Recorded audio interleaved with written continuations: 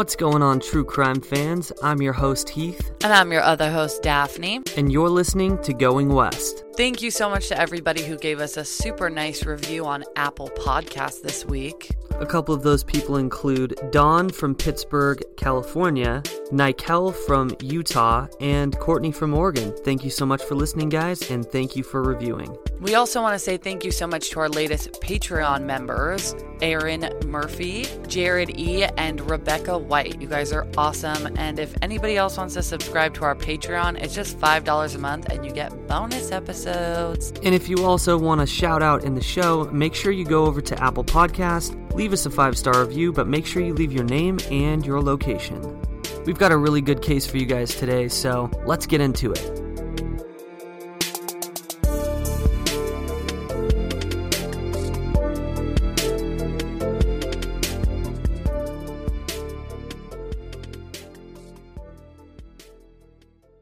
You know, some people enjoy composing their own music, chord by chord, and others are happiest when they come across that one perfect song.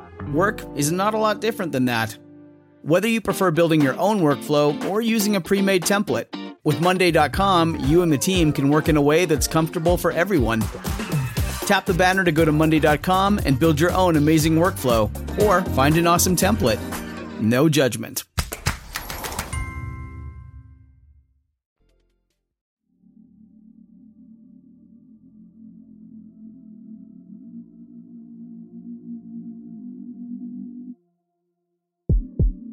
This morning, Amy Bishop, the professor charged with killing 3 colleagues in Alabama back in February, is now charged with killing her brother in 1986. I want to know why, I want to know what, I want to know who.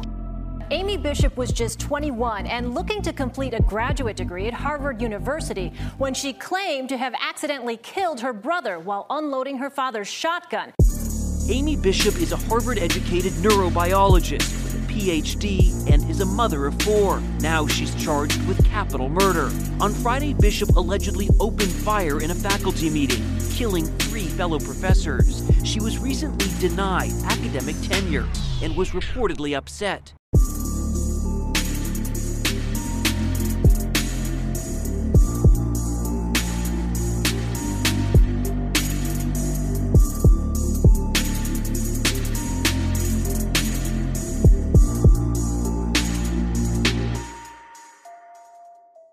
Amy Bishop was born on April 24th, 1965 in Iowa City, Iowa, to parents Sam and Judy, who met at the New England School of Arts in Boston.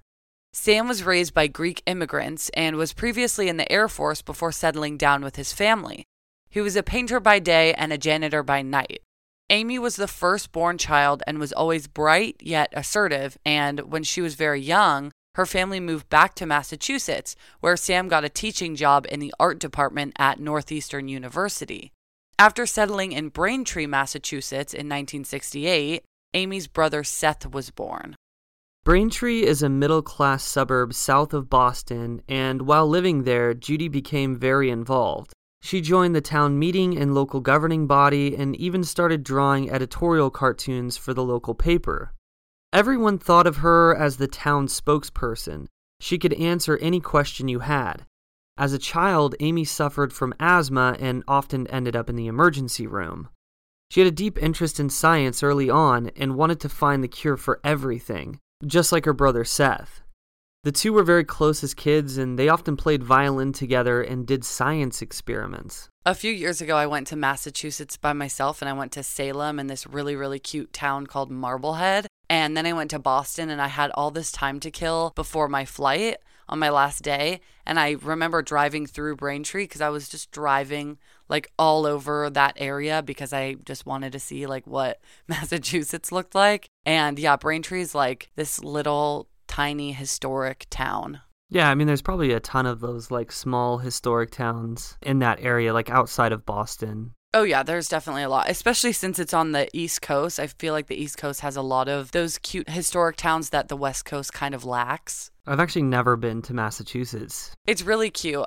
Salem is adorable, and Marblehead, if you guys have not heard of Marblehead, go look it up. It's this really adorable colonial town, and it's so cute. And I stayed in this really old, like 1792 built colonial house Airbnb, and it was awesome. I think if I was going to go to Massachusetts, probably the one place I'd really want to go, I think is Martha's Vineyard. Definitely to go check out where they filmed Jaws, of course. Oh, I didn't know it was filmed at Martha's Vineyard. I'm down. Let's go. Yeah, I'm totally down. Anyways, so as Amy and Seth grew up, they also grew apart a bit. Amy remained a loner while Seth seemed to make friends a bit easier. One night in 1985, when Amy was 20 and Seth was 17, the family returned home from Sam's father's funeral to find their house broken into. The place was ransacked, and Judy's wedding ring, engraved silver cups, and many other valuables were stolen. Naturally, the Bishops were incredibly upset by this, and Judy even wrote a letter to the local newspaper pleading for their items back. After this event, Sam, the dad, picked up a 12-gauge shotgun from a sporting goods store because he felt that's what he needed to do to keep his family safe. Amy and Judy apparently didn't feel comfortable at all about having a gun in the house, but Sam kept it anyway. He stored it in his and Judy's bedroom closet, unloaded. The following year, on December 6th, 1986, at around 2 p.m., something tragic happened in the Bishop household. Amy Bishop fired 3 shots from a 12-gauge shotgun, one going into her bedroom wall, one into her brother Seth's chest while they were in the kitchen with their mom Judy, and another into the ceiling while she was fleeing the scene. Judy frantically called the police, explaining that her son was dying and that the entire incident was a tragic accident.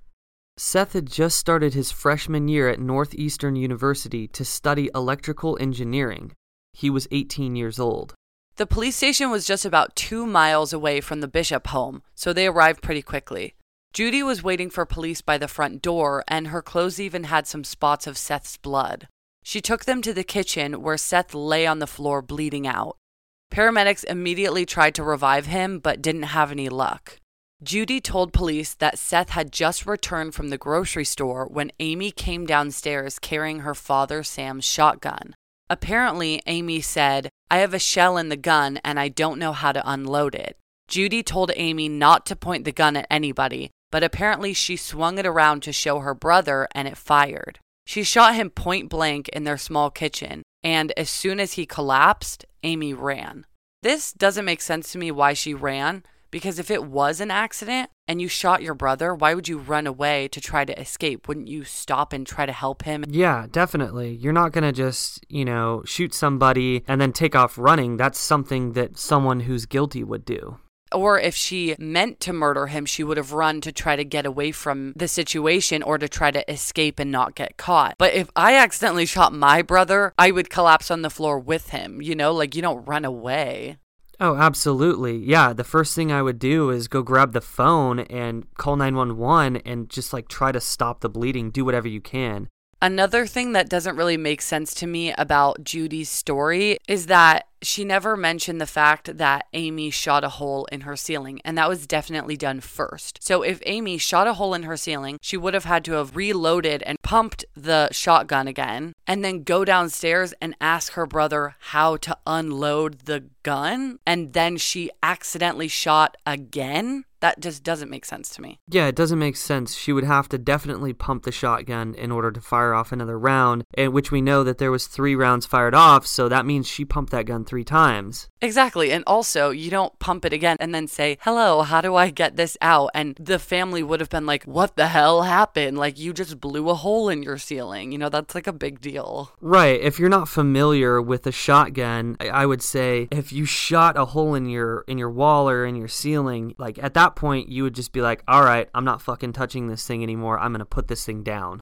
It's just weird to me that in their stories, they say it was an accident. She came down to see if Seth could unload the gun for her after she already accidentally fired one. It just doesn't add up. Police immediately put out a bulletin when they couldn't find Amy at the house. She was quickly picked up outside of an auto body shop in town and was taken to the police station where she was interviewed. Her story went like this. She stated that she loaded the shotgun because she had been worried about robbers coming into the house. Seth had once showed her how to load the gun, but not unload it. She loaded several shells, but while trying to figure out how to remove it, she accidentally fired a shot, which shattered the mirror in her bedroom and put a giant hole in her ceiling.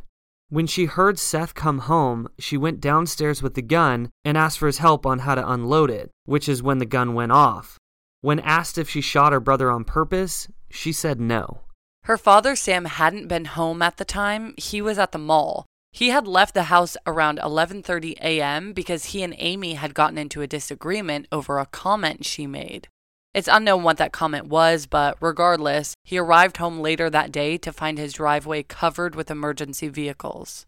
Around 3:08 p.m., Sam rushed to the hospital, where Seth was pronounced dead. Sam actually stated, "They keep saying he was dead, but he didn't seem dead to me. He looked at me." So they basically assumed, since Amy and her mom Judy stated that it was all an accident, and because she seemed remorseful, it must have been an accident. And apparently while the family was at the hospital and then the police department, some neighbors had gone to their house and scrubbed Seth's blood from the kitchen so they didn't have to come home to that. The Bishop home was a Victorian-style house that had a big covered porch. It was built in the 19th century by a dentist who actually ran his practice from a cottage on the property. A nurse named Deb was renting the cottage from the Bishops at the time of Seth's death. She joined Judy in the kitchen, trying to comfort her, while Sam went into his study and Amy climbed into her parents' bed. Deb, whose grandfather had been a police officer, was incredibly surprised that Amy was released so quickly. Judy explained what had happened while Deb noticed some specks of blood and muscle tissue still on some of the kitchen appliances. She told Judy that she shouldn't be in there and took her to her bedroom. The whole neighborhood was incredibly supportive of the Bishops during this hard time. They would bring over Chinese food and pay their respects. Seth's wake was held at the Church of All Souls, and many attended the open casket service. Sam and Judy clung to Amy during the wake, and many reported that Amy looked completely catatonic, like a zombie.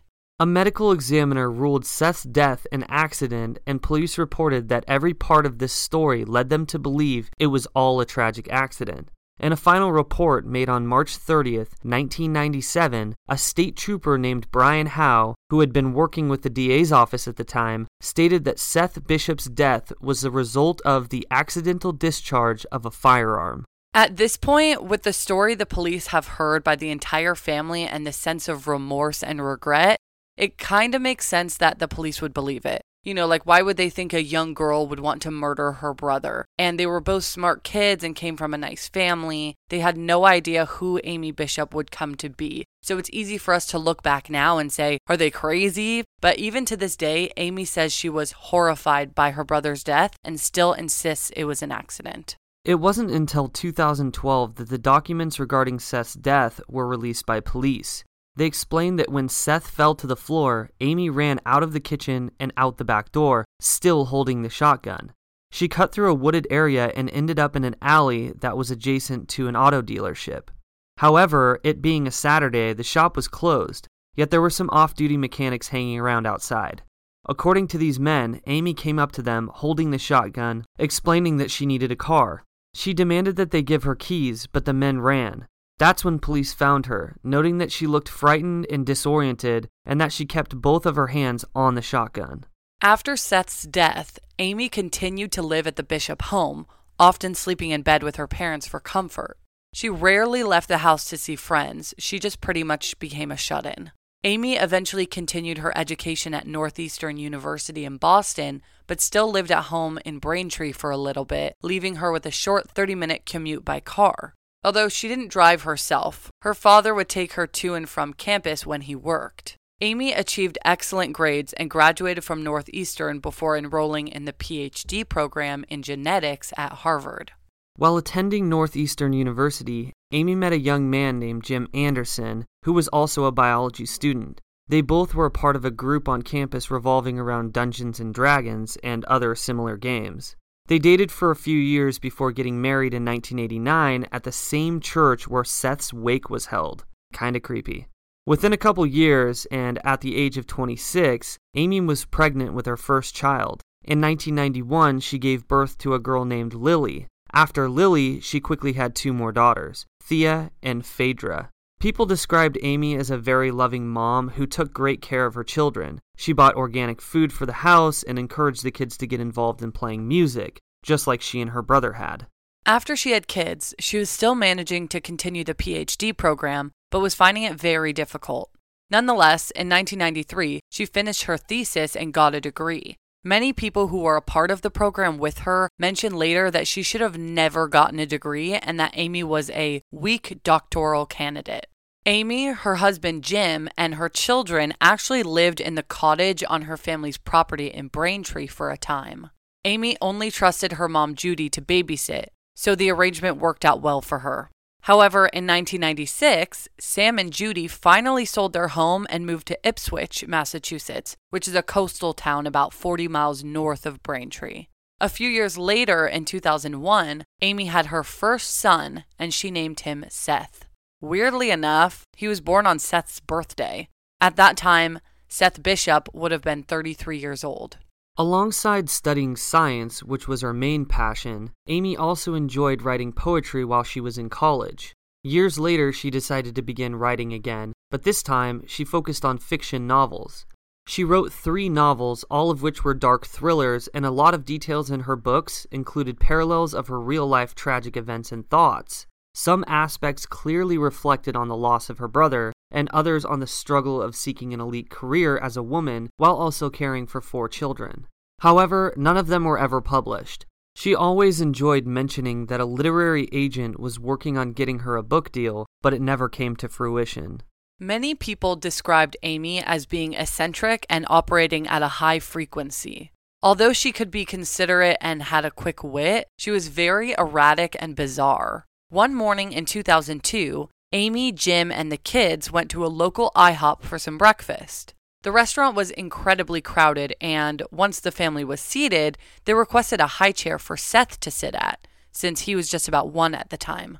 The server told Amy that the last one had been given to another party, and Amy screamed, "But we were here first," before rushing over to the other table where a woman and her children were also eating breakfast, and she kept yelling, "I am Dr. Amy Bishop," while punching the woman in the head.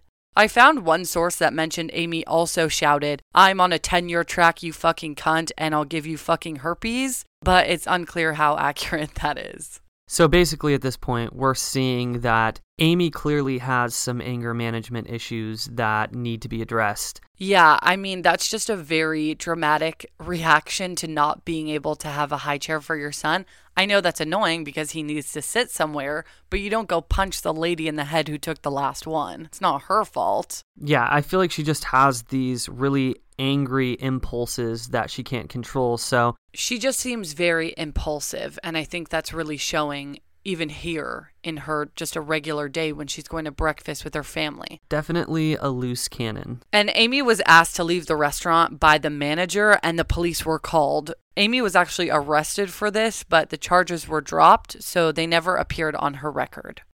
Amy appeared to be the sole breadwinner of the house. Her husband Jim worked here and there, but never really had a consistent, long-term job. When he did work, it was often laboratory jobs that he got with the help of Amy. She told her colleagues that Jim was too smart to work, but in one of her novels, the heroine of the story is married to a computer programmer who can't hold a job in his field, so he ends up working at a Radio Shack. She describes him as ambition-challenged and a flaccid, bed-loving loser. But in real life, he's probably playing D&D with his friends. I actually think that's really funny, a flaccid, bed-loving loser. That's pretty good. Yeah, that is pretty good. She's very descriptive with her words. The Andersons struggled with money, but in 2003, Amy was offered a tenure-track job at the University of Alabama in Huntsville. So the family moved, hoping this job would bring financial stability. At this time, Jim and Amy were working on a project, an automated cell incubator, which I guess was supposed to replace the Petri dish. The president of the University of Alabama predicted it would change the way biological and medical research is conducted.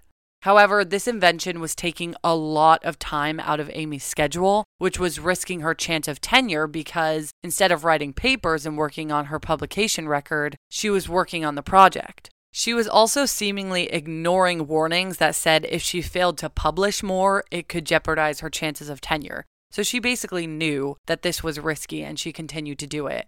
Not to mention she was awful in her classrooms. She often told her students that they weren't as bright as Harvard students, and she would randomly cut people from her class if they pissed her off. Many students also requested to transfer out of her class. I actually read on ratemyprofessor.com, I think it is. She has a 3.6 rating, which really isn't that bad, but a lot of people said that she was smart and she knew what she was talking about, but she got confused easily and she was kind of all over the place as a teacher. Yeah, and she was definitely pretty stiff as a person. Like, I was reading some articles that was saying when they lived back in Braintree that she would get super pissed off if kids were playing basketball after like 8:30 at night, and she would actually get into confrontations with other neighbors at that time. And I remember reading one article that said that one of the neighbors had mentioned that they didn't invite the Andersons to like a neighborhood block party because Amy was just too confrontational. Yeah, she's definitely uptight.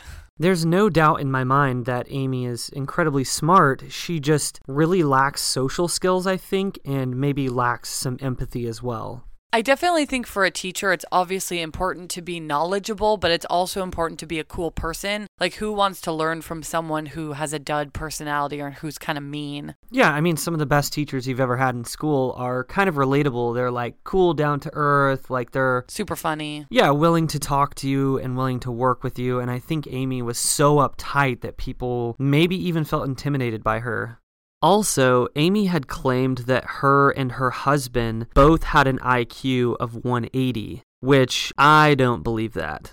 That's just interesting that she said that because 0.4% of people have over a 140 IQ, and 140 plus is considered highly gifted. So to be 180 and for both of you to happen to be 180, that just seems kind of unlikely. And like we mentioned earlier, people said that she was a weak candidate for a doctorate. So I think she was smart, but I don't know if she was that smart. Yeah, I don't buy it. In spring of 2009, Amy's tenure was denied, which meant her job would soon come to an end. At least one of the members of her committee told the Chronicle of Higher Education that she was crazy and they were worried about her mental health, which was apparently an obvious issue with her from the first impression. Amy filed a series of appeals and eventually hired a lawyer. One day, Amy and Jim went to a firing range in Alabama to do some target practice. They brought along Jim's 9mm Ruger that Jim had acquired years earlier from a friend. A week later, tragedy struck. And we'll get into that story after this quick break. If you're looking for plump lips that last, you need to know about Juvederm lip fillers. With Juvederm Volbella XC and Juvederm Ultra XC, your lip look, whether it's subtle or bold, can last up to 1 full year with optimal treatment and no additional maintenance. Find a licensed specialist and see if it's right for you at Juvederm.com today. That's Juvederm.com. Add fullness to lips in adults over 21 with Juvederm Volbella XC or Juvederm Ultra XC. Do not use if you have severe allergies or a history of severe allergic reactions, or if you are allergic to lidocaine or the proteins used in Juvederm. Tell your doctor if you have a history of scarring or taking medications that decrease the body's immune response or that can prolong bleeding. Common side effects include injection site redness, swelling, pain, tenderness, firmness, lumps, bumps, bruising, discoloration, or itching. As with all fillers, there's a rare risk of unintentional injection into a blood vessel, which can cause vision abnormalities, blindness, stroke, temporary scabs, or scarring. For full important safety information, just visit Juvederm.com. If you thought the only way to get a more defined jawline with natural-looking results was through surgery, think again. Juvederm Volix XC is a non-surgical injectable gel filler that improves moderate to severe loss of jawline definition and can help you achieve natural-looking results with little downtime. Even better, this improved definition lasts up to 1 year with optimal treatment, no maintenance required. Improve jawline definition for a smooth, sculpted look with Juvederm Volix XC. For important safety information and to find a licensed specialist, visit Juvederm.com. That's JUVEDERM.com. Not for people with severe allergic reactions, allergies to lidocaine, or the proteins used in Juvederm. Common side effects include injection site redness, swelling, pain, tenderness, firmness, lumps, bumps, bruising, discoloration, or itching.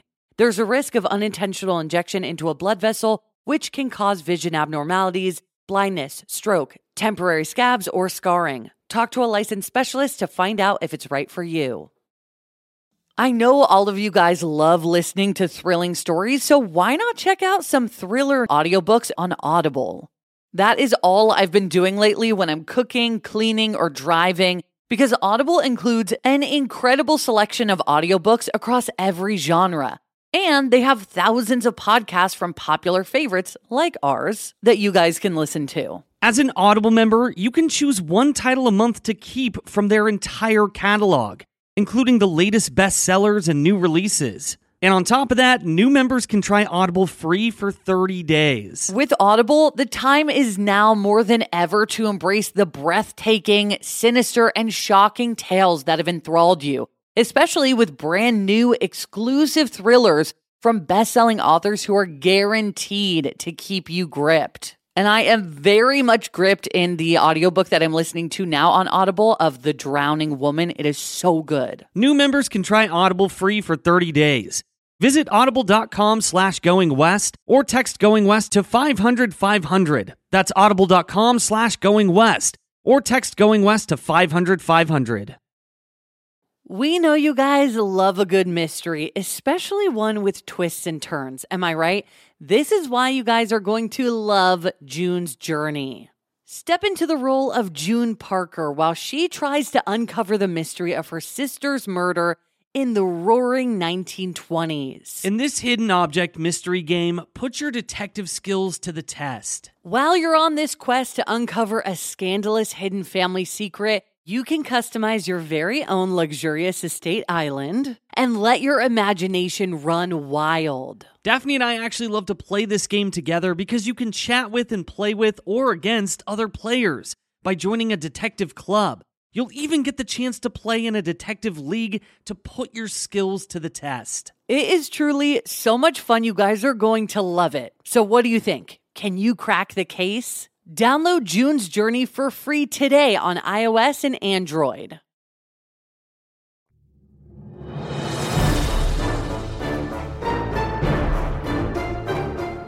Hello, friends. We are the Ladies of Strange. I'm Ashley. I'm Tiffany. And I'm Rebecca. Have you ever wondered if Jenny's head really did fall off when they removed the green ribbon?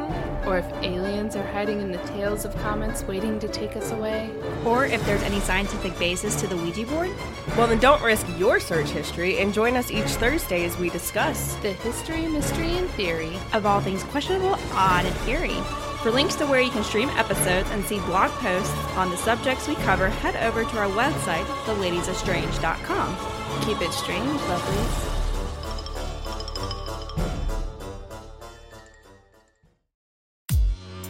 My name is Hunter. And I'm Haley, and we're your hosts of Murder and Such, a podcast about true crime, serial killers, and other dark subject matter. Join us while we fill your ear holes with some crappy comedy and disgusting tales. You can now find us on Spotify, iTunes, Stitcher, Podbean, and all of your podcatcher services. You can like us on Facebook, Instagram, and follow us on Twitter at Murder and Such. Hope to hear from you guys soon. Bye. Bye. And we're back. On February 12th, 2010, Amy Bishop went to the University of Alabama in Huntsville and taught her anatomy and neuroscience class. At this point in time, she's 45 years old. Some of her students later reported that she seemed perfectly normal during her lecture. After her class, she attended a biology department faculty meeting with about 12 other people as usual. For the first 40 minutes of the meeting, she was incredibly quiet, which was strange for her because she was usually very vocal about her feelings on the different matters that were discussed. Amy was still clearly very upset about her being denied tenure. She expressed this to her friend and colleague, Deborah Moriarty, who was a biochemist. Deborah remembered Amy saying that her life was over. During the meeting, Deborah could tell that Amy was likely thinking about the fact that she would have to find a new job soon, and Deborah even made a mental note to ask Amy how her search was going. Deborah was also a mother and, as of recently, a grandmother. Deborah was always incredibly comforting towards Amy during this hard time, and they really had developed a nice friendship. Just as the meeting was coming to a close, Amy stood up, pulled Jim's 9mm Ruger semi-automatic pistol out of her purse, and shot Gopi Padilla, the department chair, in the head. Amy then shot Stephanie Monticchiolo, the department assistant.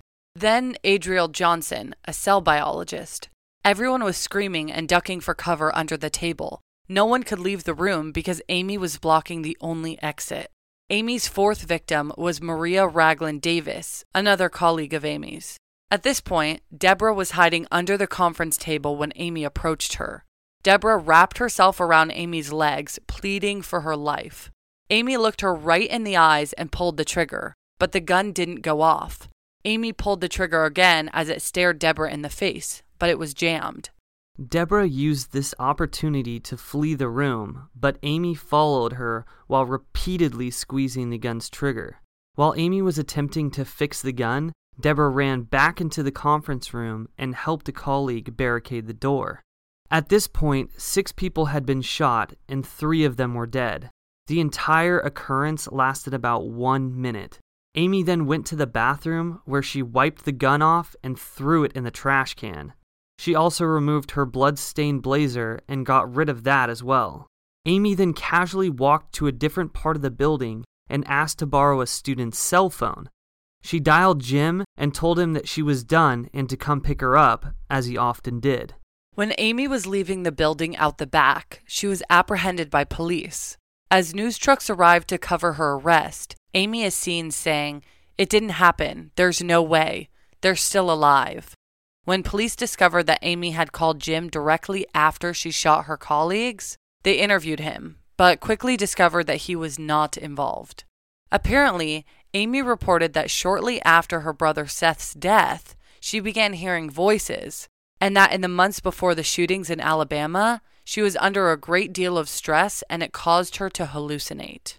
In an interview that I watched with Jim, he actually was saying that he didn't see any signs of mental illness with Amy, and he didn't see any reason for her to see a psychiatrist or anything like that, or he may have just been trying to protect his wife, but either way, he's denying the fact that she had any mental health issues. If you guys watch his interview with ABC News, you'll see he seems very distraught and teary-eyed and honestly very confused by the whole ordeal. Like, he has no idea how the woman he loves and his wife could do something like that. So that's really interesting to see. In the interview, he explains he just wants to know what, he wants to know how, he wants to know who and why.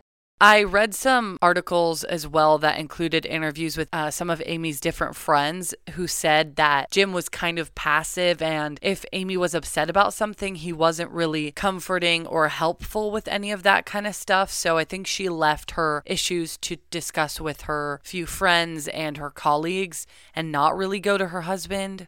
And if you watch the interview, you can tell that Jim is kind of a flat person. There's not a whole lot of emotion going on there. I mean, he does look kind of upset in the interview, but at the same time, his answers are very short. They're very, to the point, and he's just kind of monotone. So, I mean, that really doesn't mean anything. That doesn't make a big difference. But like what you're saying, if she didn't want to disclose her feelings with him, maybe it's because she just felt like she couldn't communicate with him in that way. One of the surviving colleagues in the meeting reported that no one liked Amy because she was very difficult to get along with.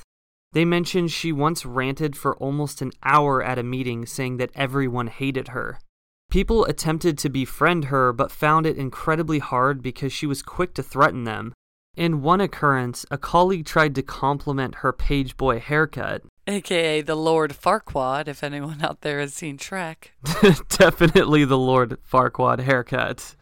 Anyways, which turned into an argument, and Amy ended up threatening to break into their house and inject nitric oxide into his genitals while he slept. That's a really extreme thing to say to someone who's trying to give you a compliment. Yeah, that's definitely like the opposite reaction you should have when someone says, "Hey, I like your hair." And I think that's kind of the point, that it was hard to talk to her without something like that happening. Like, she was just very extreme. Zero social skills. Once Amy was arrested, a few people at the University of Alabama's biology department told police that they believed Amy created a herpes bomb in the science building with the intent of spreading the virus. When Amy was completing her postdoctoral studies, she was working with the herpes virus, and one of the novels she wrote described a situation where a virus similar to herpes was spread throughout the world. This information is still unconfirmed since police never actually found any herpes bombs. So it's unknown why so many people believed this. It's pretty unlikely because herpes is a fragile and rarely deadly virus, and no other terrorist group has ever made a herpes bomb as far as we know. Also, chickenpox is the only common member of the herpes family that can go airborne, so it just seems unlikely that this happened. But I wouldn't put it past her to concoct something like this. Also, looking back at the 2002 IHOP incident where Amy Bishop punched a woman in the head for taking the last booster seat while apparently yelling, "I'll give you fucking herpes." So that is kind of an interesting connection there. It's especially not surprising that Amy is questioned for this potential herpes bomb because in 1993, Amy and her husband Jim were suspected of mailing a pipe bomb. 1993 was the year Amy really struggled with completing her education, although she received a degree, and she was referred to as a weak candidate. After getting her degree, Amy was working as a researcher for Children's Hospital in Boston doing postdoctorate research, and worked along fellow scientist Dr. Paul Rosenberg. Paul was the man who received the pipe bombs shortly after Amy left her job that year. During the investigation, Dr. Paul Rosenberg told authorities that Amy's exit wasn't very positive. Paul had been fairly vocal towards Amy that she shouldn't be working there because he didn't feel she could meet the standards required for the work. A witness reported that Jim said he wanted to get back at Paul and shoot him, bomb him, stab him, or strangle him. Somehow, after an interview, Amy and Jim were dismissed as suspects, and to this day, the case remains unsolved. It seems that Amy and Jim would have been educated on how to create a bomb since they were both scientists and inventors, and the circumstances revolving around Amy leaving her job and Jim's threat, it seems unlikely to me that this would have been done by anyone else. I definitely agree with you on this. It seems like something that Amy would do. We already know that she's a very impulsive person, and I think she's got anger issues for sure. So with the bad blood between her and Paul Rosenberg, it just seems like this is probably them. On February 15th, 2010, Amy was charged with 1 count of capital murder and 3 counts of attempted murder. The police confiscated Amy's computer, the family's van, and a large binder containing documents pertaining to her tenure battle.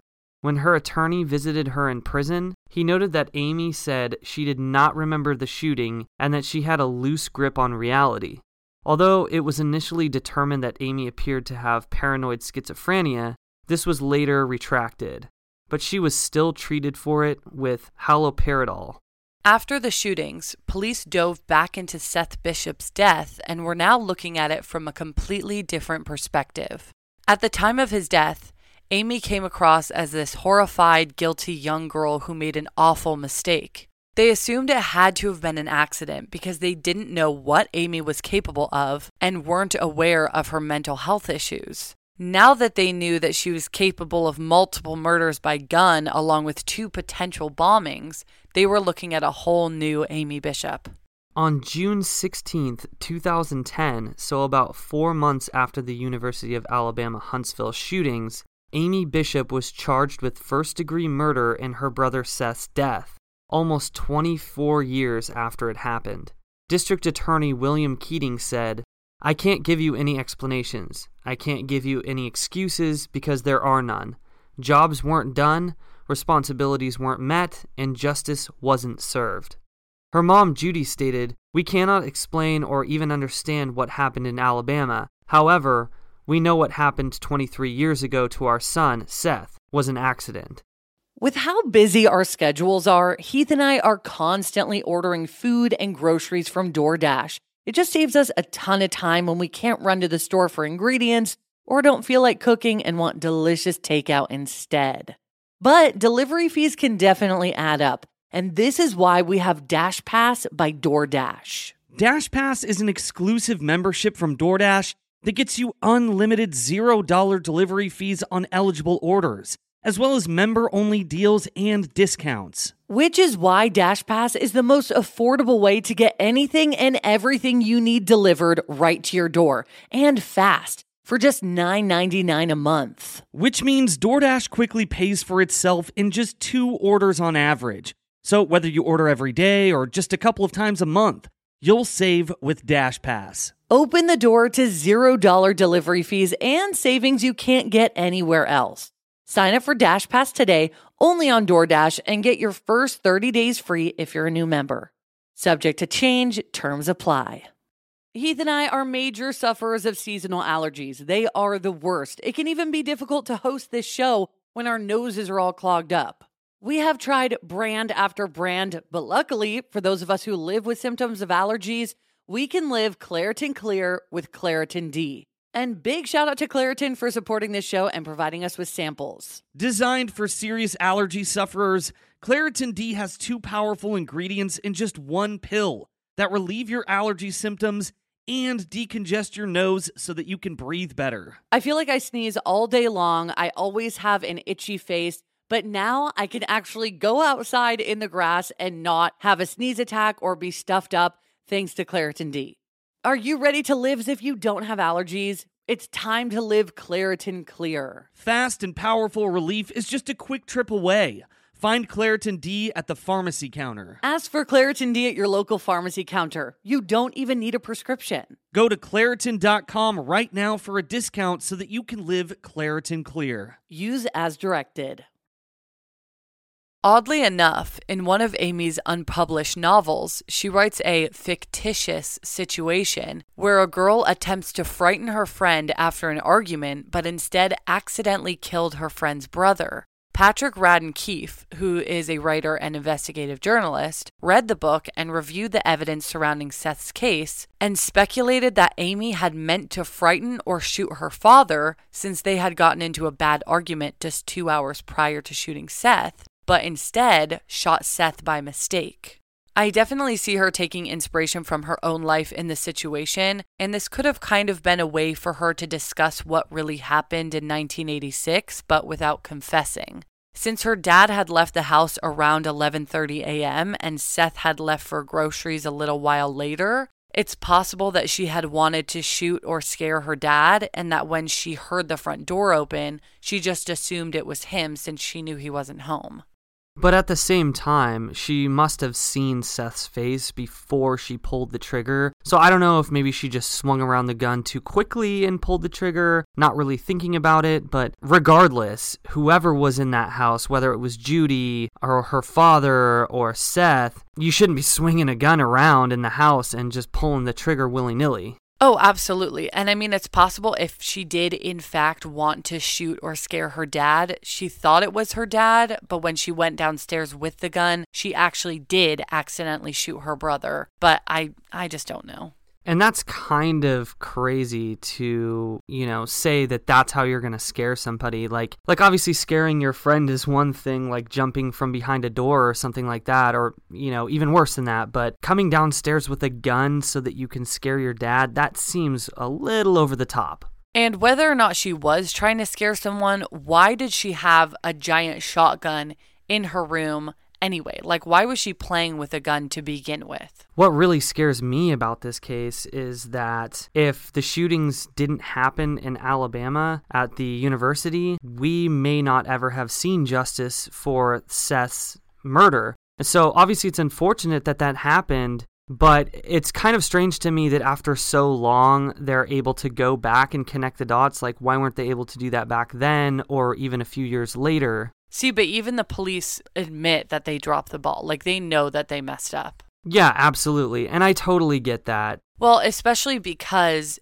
Amy's mom was such a figure of the community. Like we mentioned earlier, that probably had a lot to do with it for the police. They were like, this is a respected family of our community. Why would they do this on purpose? So they just let it slip through the cracks. Yeah, and I think we also mentioned earlier as well that because Judy was a public figure in Braintree, a lot of people believe that she may have paid off the police department to rule this as an accident. So that's just one theory that's out there. It's interesting to me that her mom still maintains that it was an accident, even after what Amy did at the college in Alabama, that she still stands by the fact that she thinks it was an accident. And we have evidence that Amy is capable of shooting someone, so why wouldn't Judy believe that Amy was capable of shooting her brother back in 1986? And obviously, the police believe this as well because they convicted her of murder. So it's like they would have had to have had some pretty damning evidence to take a case from 1986 and go back and overrule that initial ruling on the case and say that this was in fact a murder. And we've seen this in a lot of other murder trials where the parents kind of stand behind their children. And I honestly think that's kind of natural. Like, you raise this child, you in part take responsibility for their actions. So obviously you're not going to be like, my child's a murderer. And so it makes sense that they're kind of backing her. But at the same time, your child did something horrible. And even, like you said, even if it's crystal clear that this person committed a murder, a lot of parents will be like, nope, they didn't do it. They'll live with that for the rest of their life. So 2 days after Amy was indicted for the murder of her brother, she attempted suicide in jail. She was treated at a nearby hospital and then sent back to jail in Alabama. On September 24th, 2012, Amy was sentenced to life in prison without the possibility of parole after pleading guilty to her charges. That same year, Amy was hospitalized once again when she attacked another inmate, in which the victim defended herself by hitting Amy with a cafeteria tray, according to a witness. The day before this, Amy was involved in an altercation with a prison guard. Amy still remains at the Julia Tutwiler Prison for Women in Wetumpka, Alabama.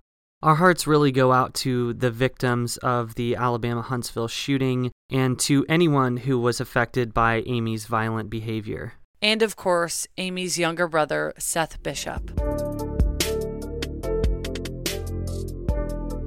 Thank you so much, everybody, for listening to this episode of Going West. We'll have an all-new case for you guys to dive into next Monday. And if you want more episodes, check out our bonus episodes on patreon.com/goingwestpodcast. All you need to do is subscribe $5 a month, and you get ad-free bonus episodes. And for some reason I haven't plugged this yet, but we actually do have a Facebook page, so go check us out at Going West True Crime. Let us know what you think. And as always, go check us out on Instagram at Going West Podcast and on Twitter at Going West Pod. So for everybody out there in the world, keep it real and stay weird. Cheerio.